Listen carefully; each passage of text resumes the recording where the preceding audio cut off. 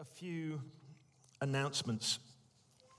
As you can see, there are depleted numbers here today, but we are open, and as far as we understand it, we'll take the best advice available and, of course, seek the Lord's counsel and wisdom. But as we understand it at the moment, we will continue with public worship all the way through the crisis. Christians are called to be leaders in a time like this, and leaders are called to take responsibility for their own lives and for the lives of others. And what greater responsibility could we possibly have than being people to whom God has committed his good news to? What greater responsibility could we have than being those who do not walk in fear, but walk in faith? What greater responsibility could we have in times like this, that we are called to be bearers of good news? People are confronted by their mortality. We know the path to eternal life. And so in this time, we're going to continue to take responsibility for that calling. But we also recognize, of course, that there are some calls to wisdom and cautious and careful action. Some of the things that we've done as a church to reflect that are that we're, for the foreseeable future, not having children's work on a Sunday morning. All of the medical experts who've been advising us over the last few days, and of course we have in our number such people as the Chief Medical Officer for Premier Health and various other senior medical people. The indication is that children are often asymptomatic. In other words, they show no indications that they have and are communicating the virus. And so therefore they are amplifiers of the virus. And so we clearly wouldn't want to be party to that. And so there won't be children's work, but there will be children's resources for house churches and for families who are feeling isolated in the coming days and months. If you go to the Apex website, you'll notice there that a whole raft of new resources will be available. It just so happens, and I'm using that word in a way that obviously indicates that I don't think it just so happens. It's obviously the Lord's plan. It just so happens that I've been working with a team for the last 3 years. When I started with that team, I didn't even know that there was an Apex Church. I've been working with that team for the last 3 years to build an online asynchronous training platform for discipling leaders. And we finished it this week, the week when the pandemic was announced. And so we have attached that to the Apex website, which means that not only this message this morning, but many, many subsequent messages that we'll be giving through the week and on Sundays will not only be available both in audio and video form, but you'll be able to interact with your house church shepherds, your elders, your staff and leaders, and with your Christian friends as you think through, pray through, and consider what it is that God is saying to you through the messages and through the circumstances that we face. So, we as a community are seeking God to help us resource in the best possible way every part of the network that is Apex and beyond. Alongside that, there will, of course, be a daily and beyond that, of course, an hourly prayer text availability. Take this number down.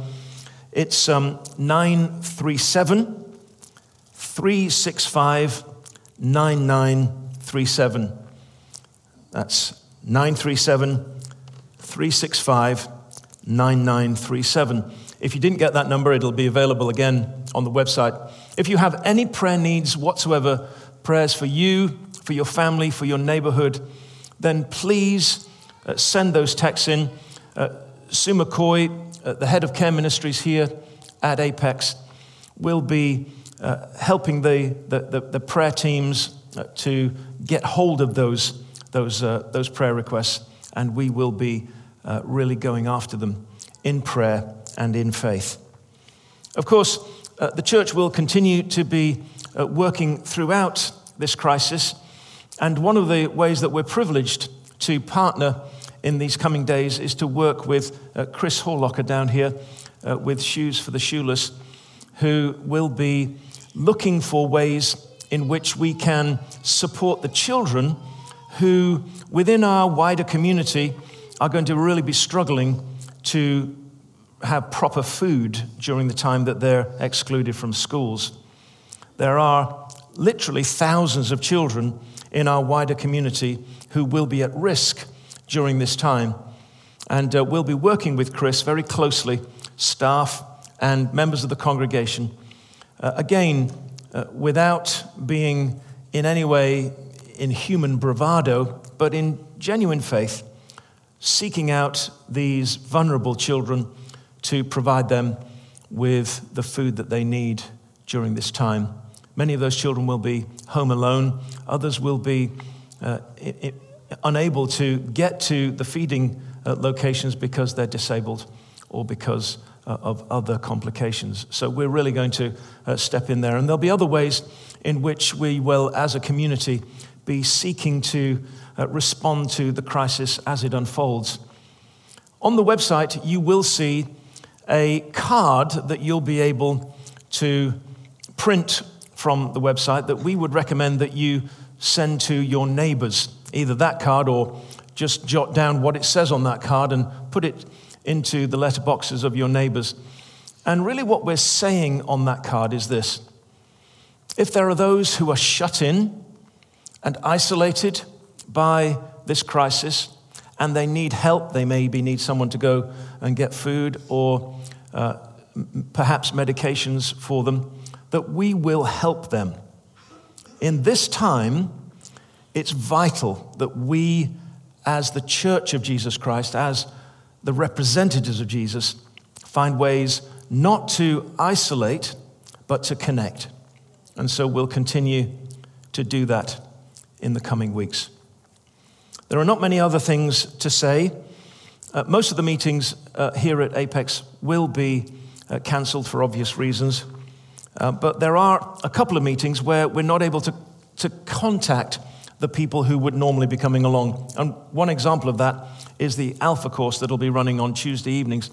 The idea of the Alpha course is that we're not taking people's emails and making them feel as though there's some kind of bait and switch thing going on to get them to be part of the church. We want them to be free to engage in Christian conversation without feeling like they're going to be put pressure on or manipulated in any way. And so we've genuinely given them freedom from that. But of course, the problem about that is that we can't tell them what's going on as far as Alpha's concerned. So Alpha will be available on Tuesday, and it's good that we have that opportunity to share the gospel together. Please look to the website for other important pieces of information. Finally, the prayer meeting will continue, and we hope will be extended. We will be meeting at 8:30 every day. We'll probably be meeting in the theater so that we've got a bit more space to be able to operate. And we'll be praying every day. And if this is not a time for us to be available to pray, then I can't think of a time when we really could identify a time to pray. So if you're available and are able to come at 8:30 in the morning, then do. And in your house churches and in your families, our encouragement is this: continue to pray and expect God to do remarkable things. Pray and fast and ask God to turn back this crisis, to turn back this plague, to turn back this disease, and to save our nation and to save the nations of the world. Let's pray together. Father, we are conscious of our responsibility at this time. Lord, we don't want to default to survival. We want to default to faith and action. Lord, we don't want to hide away. We want to be wise in all things, considerate of our neighbors, but committed to sharing the compassion of Jesus and the good news that there is a life beyond the one that we're living. Lord, we pray that you would so fill our hearts with faith at this time that we would be known as the people whom the crisis did not touch. And we pray it, Jesus, in your name. Amen. It's really interesting the way that the Lord works. A few months ago, I sat down with the Sunday Bible study people to say, okay, let's work out what the messages are going to be, because obviously the Bible study was to mirror or match the passage that we were going to be preaching on that Sunday. And so it's weeks and weeks and weeks ago that we looked at this, and it just so happens, and again, just so happens, that today's passage is Luke chapter 13 and verse 10, the healing of the crippled woman on a Sabbath. Let me read this to you and see what the Lord will say to us today.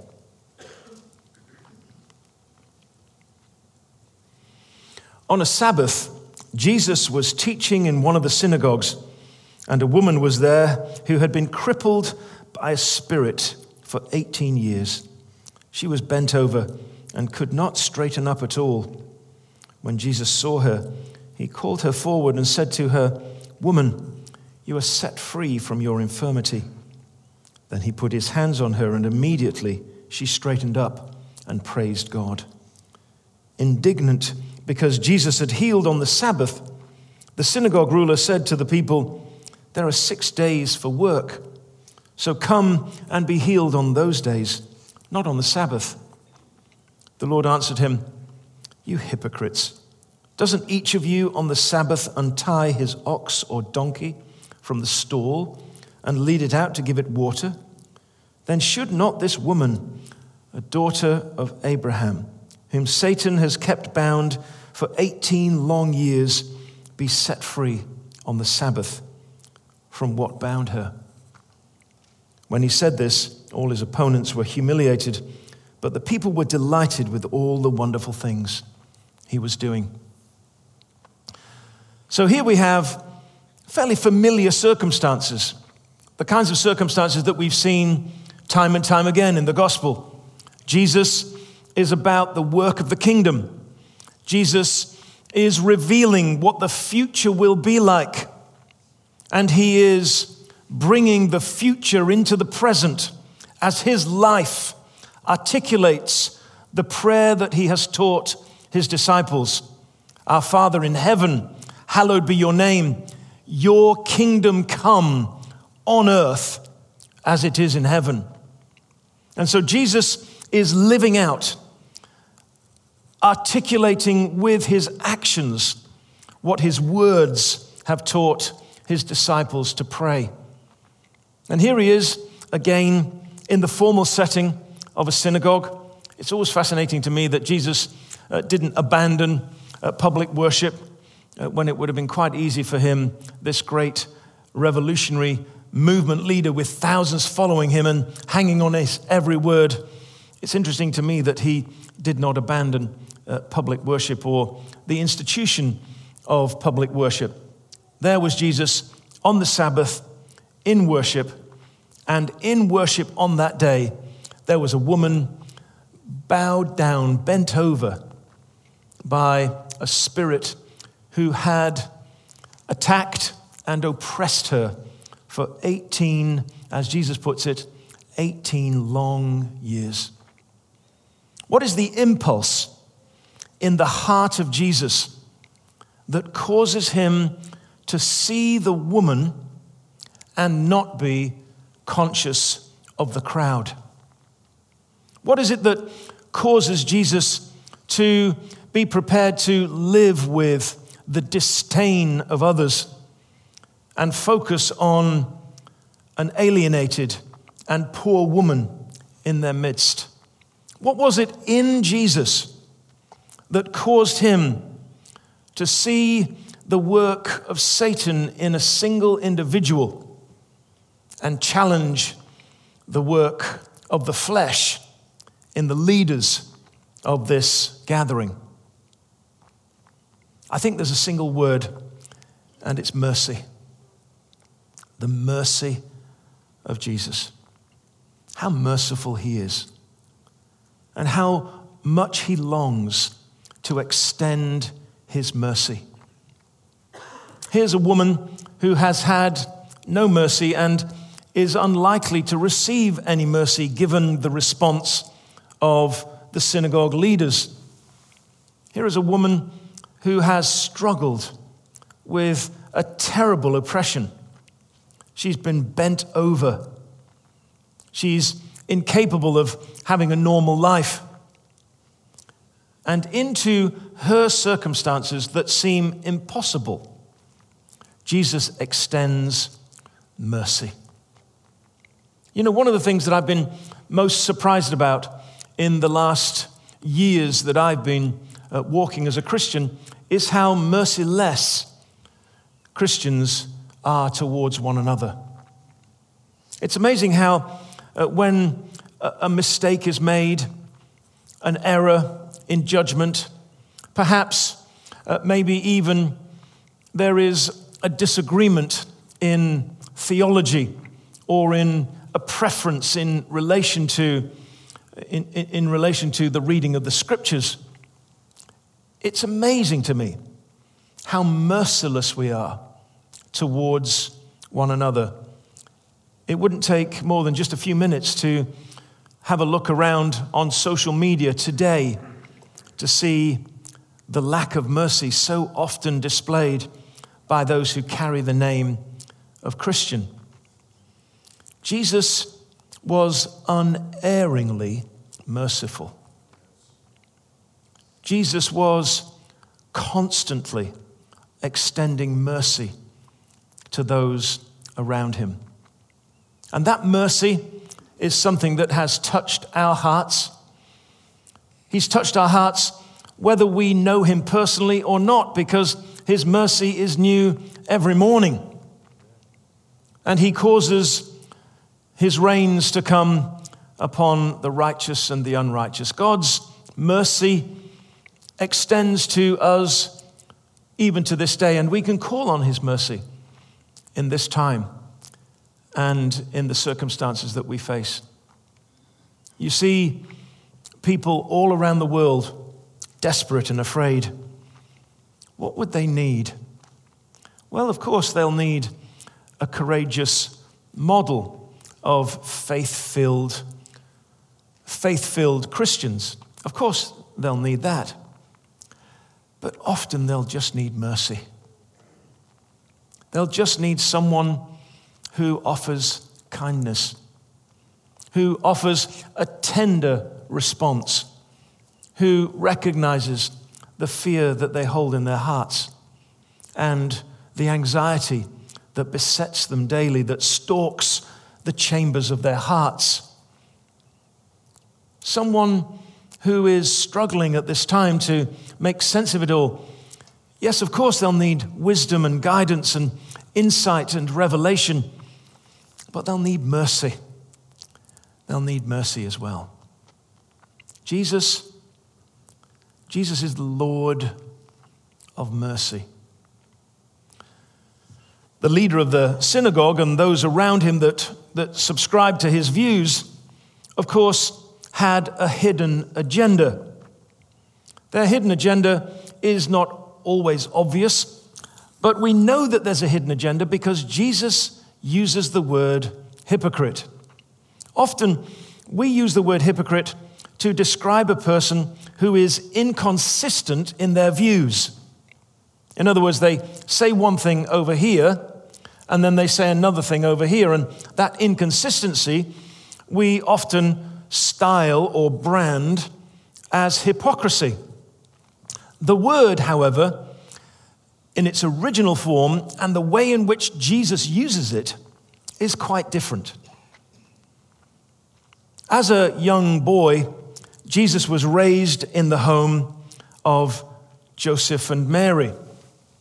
And Joseph we describe him as a carpenter.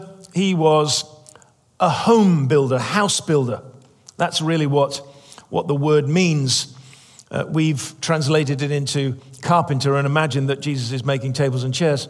But actually he's a person who's building homes. And the great building project, the great civil project of the day, as Jesus was growing to maturity in the town of Nazareth, was just up the road in the newly designed and rapidly built local capital. This amazing city of Zephyrus was really the marvel of the world in that area at the time. Its mosaics that you can still see today are some of the greatest mosaic art that you can find anywhere in the world. The noble buildings that were constructed are of a remarkable quality, and almost all of them were built during the time when Jesus was learning to be a builder in the home of Joseph. It's inconceivable that Jesus was not involved in that great building project, walking with his Father down that dusty road to that building site every day. And one of the great things that was built by people like Joseph and Jesus was the theater in that city. And as the theater was established, of course, it was a theater that would be used for public performances of all kinds. But the thing that is most evident about the theater of the day is that the actors wore masks. And even to this day, sometimes when we look at the branding of theatrical institutions, they'll have the smiling and the scowling mask. Those masks were the masks that were the common features of the Greek and Roman theater, the theater that probably, isn't this incredible, that probably Jesus and Joseph constructed. And the masks are called hypocrites.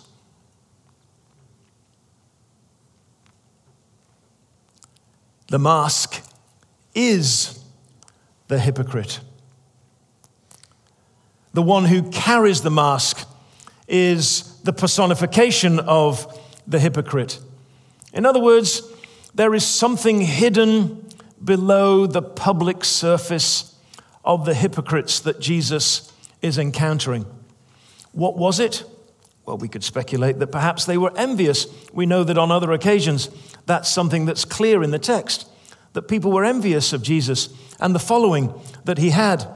It could be that they were upset that their own authority was being undermined. Here's a leader of the synagogue who has had his authority undermined by Jesus not asking first whether he can heal the woman.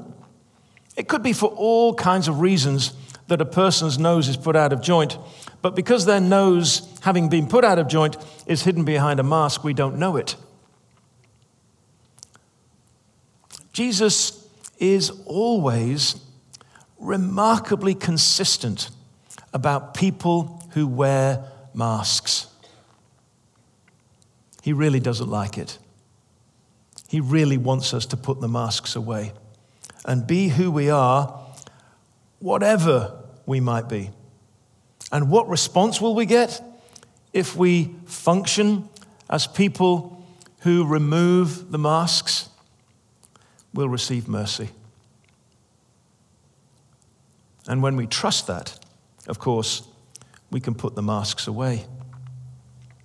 But Jesus uses a particular kind of argument, and I want to make sure that we look at this before we finish today with some healing prayer. Because, of course, if this is the passage for the day, then this is the agenda for the day. And so we'll be praying for healing for all kinds of conditions today, physical and emotional and spiritual conditions, and be ready both to pray for others and to be prayed for. But just notice how it is that Jesus addresses the hypocrite.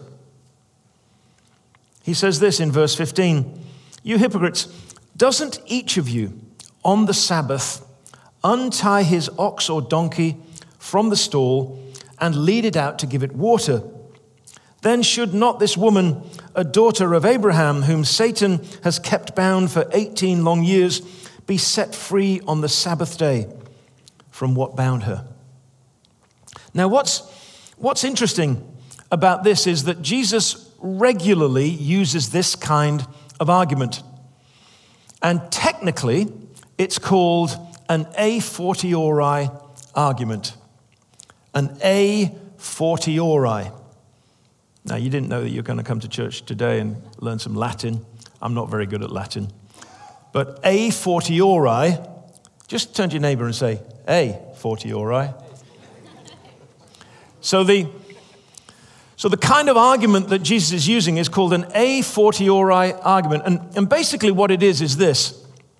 You establish the reasonableness of your argument on the basis of a recognized argument that has already been established.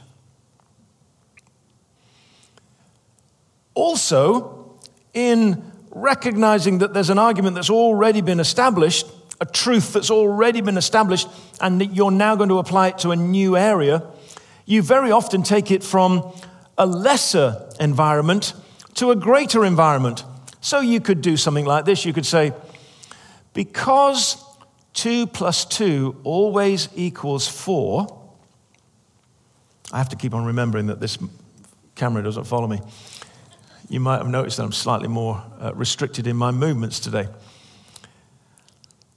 Because 2 plus 2 always equals 4, 200 plus 200 always equals 400.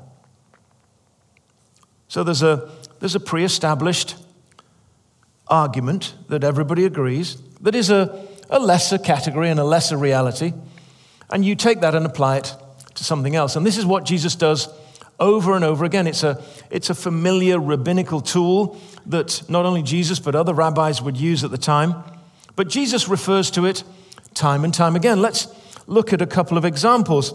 If you turn back to Luke chapter 11, verse 11, Jesus has just completed a reiteration of his teaching on prayer.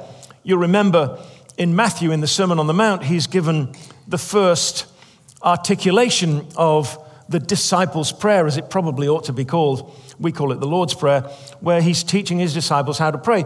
And then on this other occasion, he's praying out loud, and the disciples hear him and say, "Lord, teach us to pray." And Jesus thinks, well, I think I probably did do a little while back, but okay, I'll do it one more time. And so he summarizes the teaching right there at the beginning of chapter 11. And then he says this in verse 11, "Which of you fathers, if your son asks for a fish, will give him a snake instead? Or if he asks for an egg, will give him a scorpion? If you then, though you are evil, know how to give good gifts to your children, how much more will your Father in heaven give the Holy Spirit to those who ask him?" It's an a fortiori argument. There's no parent. It's guys who are asking him the question, so he's talking to guys, but there's no parent whose child asks for food will deliberately give them a venomous snake. There's nobody that's going to do that. And he says, and if your instincts, beset as they are by the influence of evil, beset as they are by the realities of your fallen nature, if you, though you are evil, are able to do those good things for your children, will not the greater be also true? that your Heavenly Father will give you the Holy Spirit if you ask Him. Let's look again. There's another great example. There's many examples in Scripture. But if you stay in Luke, and it seems appropriate that we stay in Luke for a little while, if you stay in Luke and go to Luke chapter 18, there's another great example. Here in chapter 18 is the parable of the unjust judge who neither feared God nor cared about men. That's what it says in verse 2. And there was a widow who kept on coming to him, Jesus said. And then in verse 16, it says, and the Lord said, listen to what the unjust judge says. And will not God bring about justice for his chosen ones who cry out to him day and night? Will he keep putting them off? I tell you, he will see to it that they get justice, and quickly. The woman goes to the judge day after day, and the judge continuously puts her off. But because of her, in the old version, I love the word, mostly because I like words, because of her importunity, because of her constant and barefaced boldness, he gives her justice, not because he fears God or cares about people, but just because she just keeps on coming. If that's the way an unjust judge operates, then will not your Heavenly Father operate with mercy and justice and kindness? And of course, what Jesus is saying here is not so much about how we should expect good things in prayer, which of course is the teaching of Luke 11, but that we should continue to persist in prayer when we don't get an answer that we're looking for in the early stages of that prayer.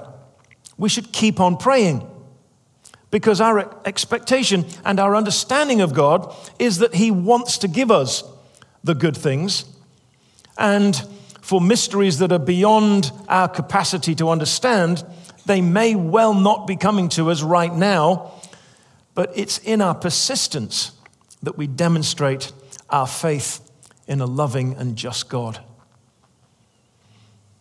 This a fortiori argument is enormously important, because as we come this week to pray for the sick, the way that I always counsel people to pray, and it's helped thousands of people down through the years, not only to pray, but to be successful in their prayers in seeing the sick healed and the oppressed delivered and liberated. What I always counsel people to do is to begin with this statement of truth. My Father in heaven wants me well. My Father in heaven wants me well. And how do I know that? I know that because when I look at the life of Jesus, who perfectly expresses the will of the Father, Jesus always heals the sick. People point to places where Jesus seems to indicate that some people have been waiting for their healing because it's God's sovereignty at work, like in John chapter 9 when he's healing the blind man. But they sometimes forget that actually Jesus heals that man. There's never a person who comes to Jesus who asks for healing who does not get healed.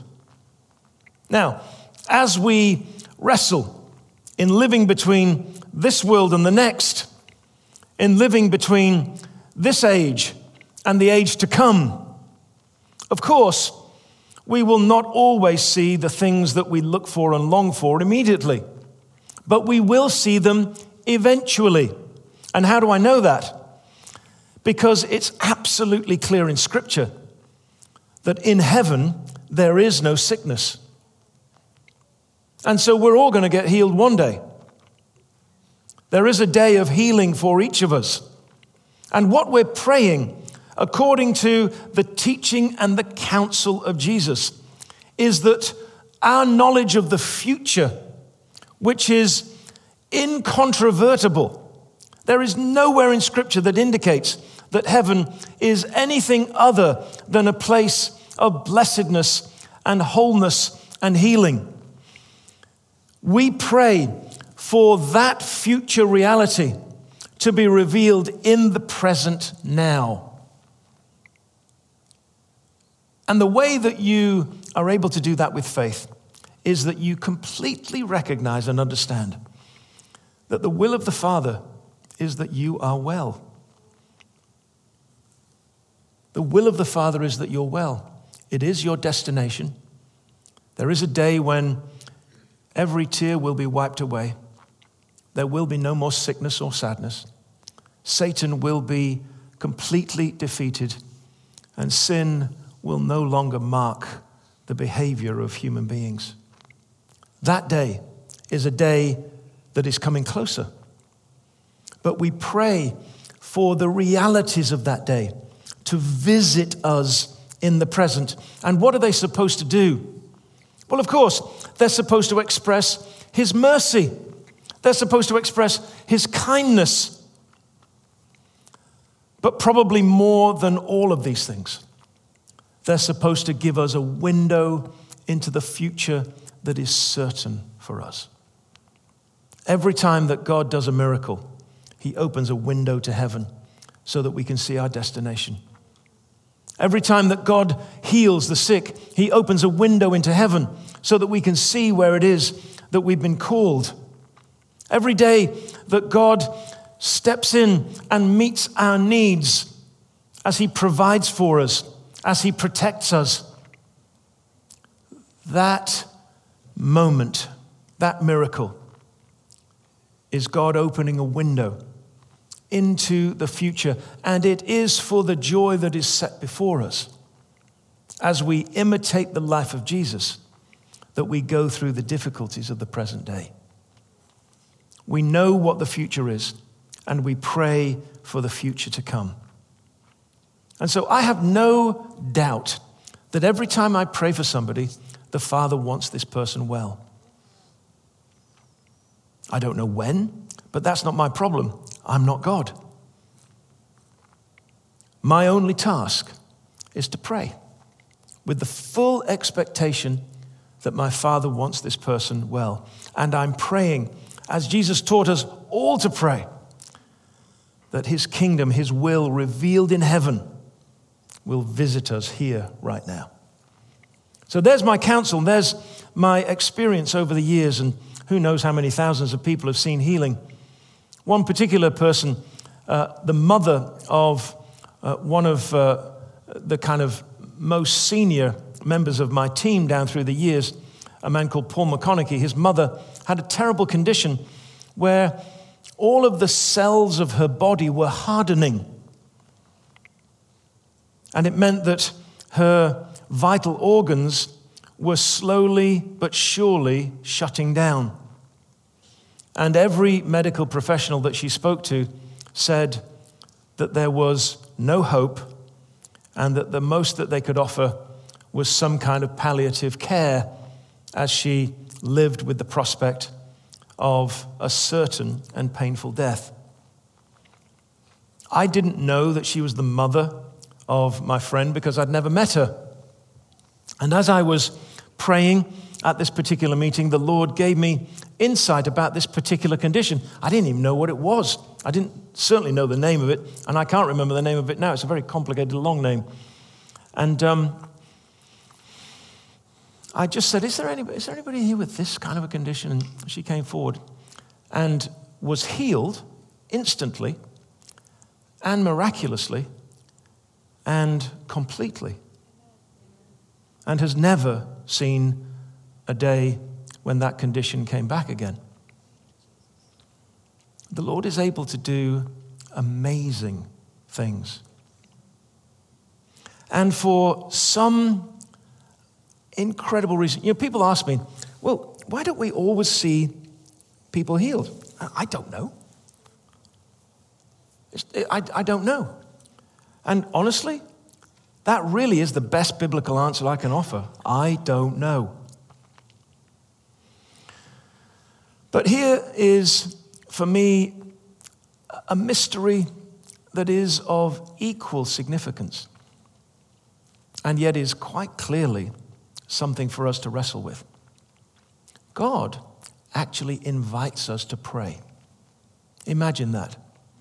The King of the universe wants us to partner with him in the good things that he wants to do.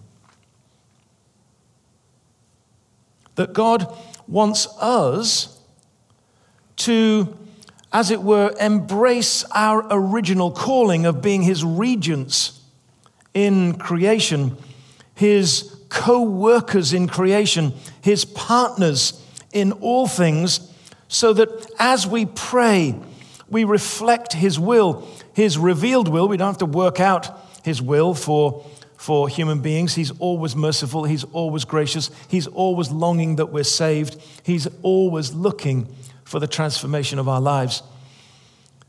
As we pray in particular, because we know the truth in general about his character and his disposition towards us, we're partnering with him.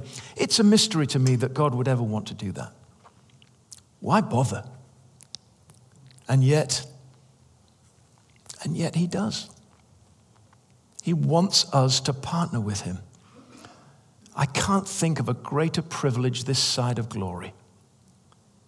That God would want us to be a co-worker with Christ, as it says in Romans 8, and partners with him in the goodness that he wants to express to the people around us.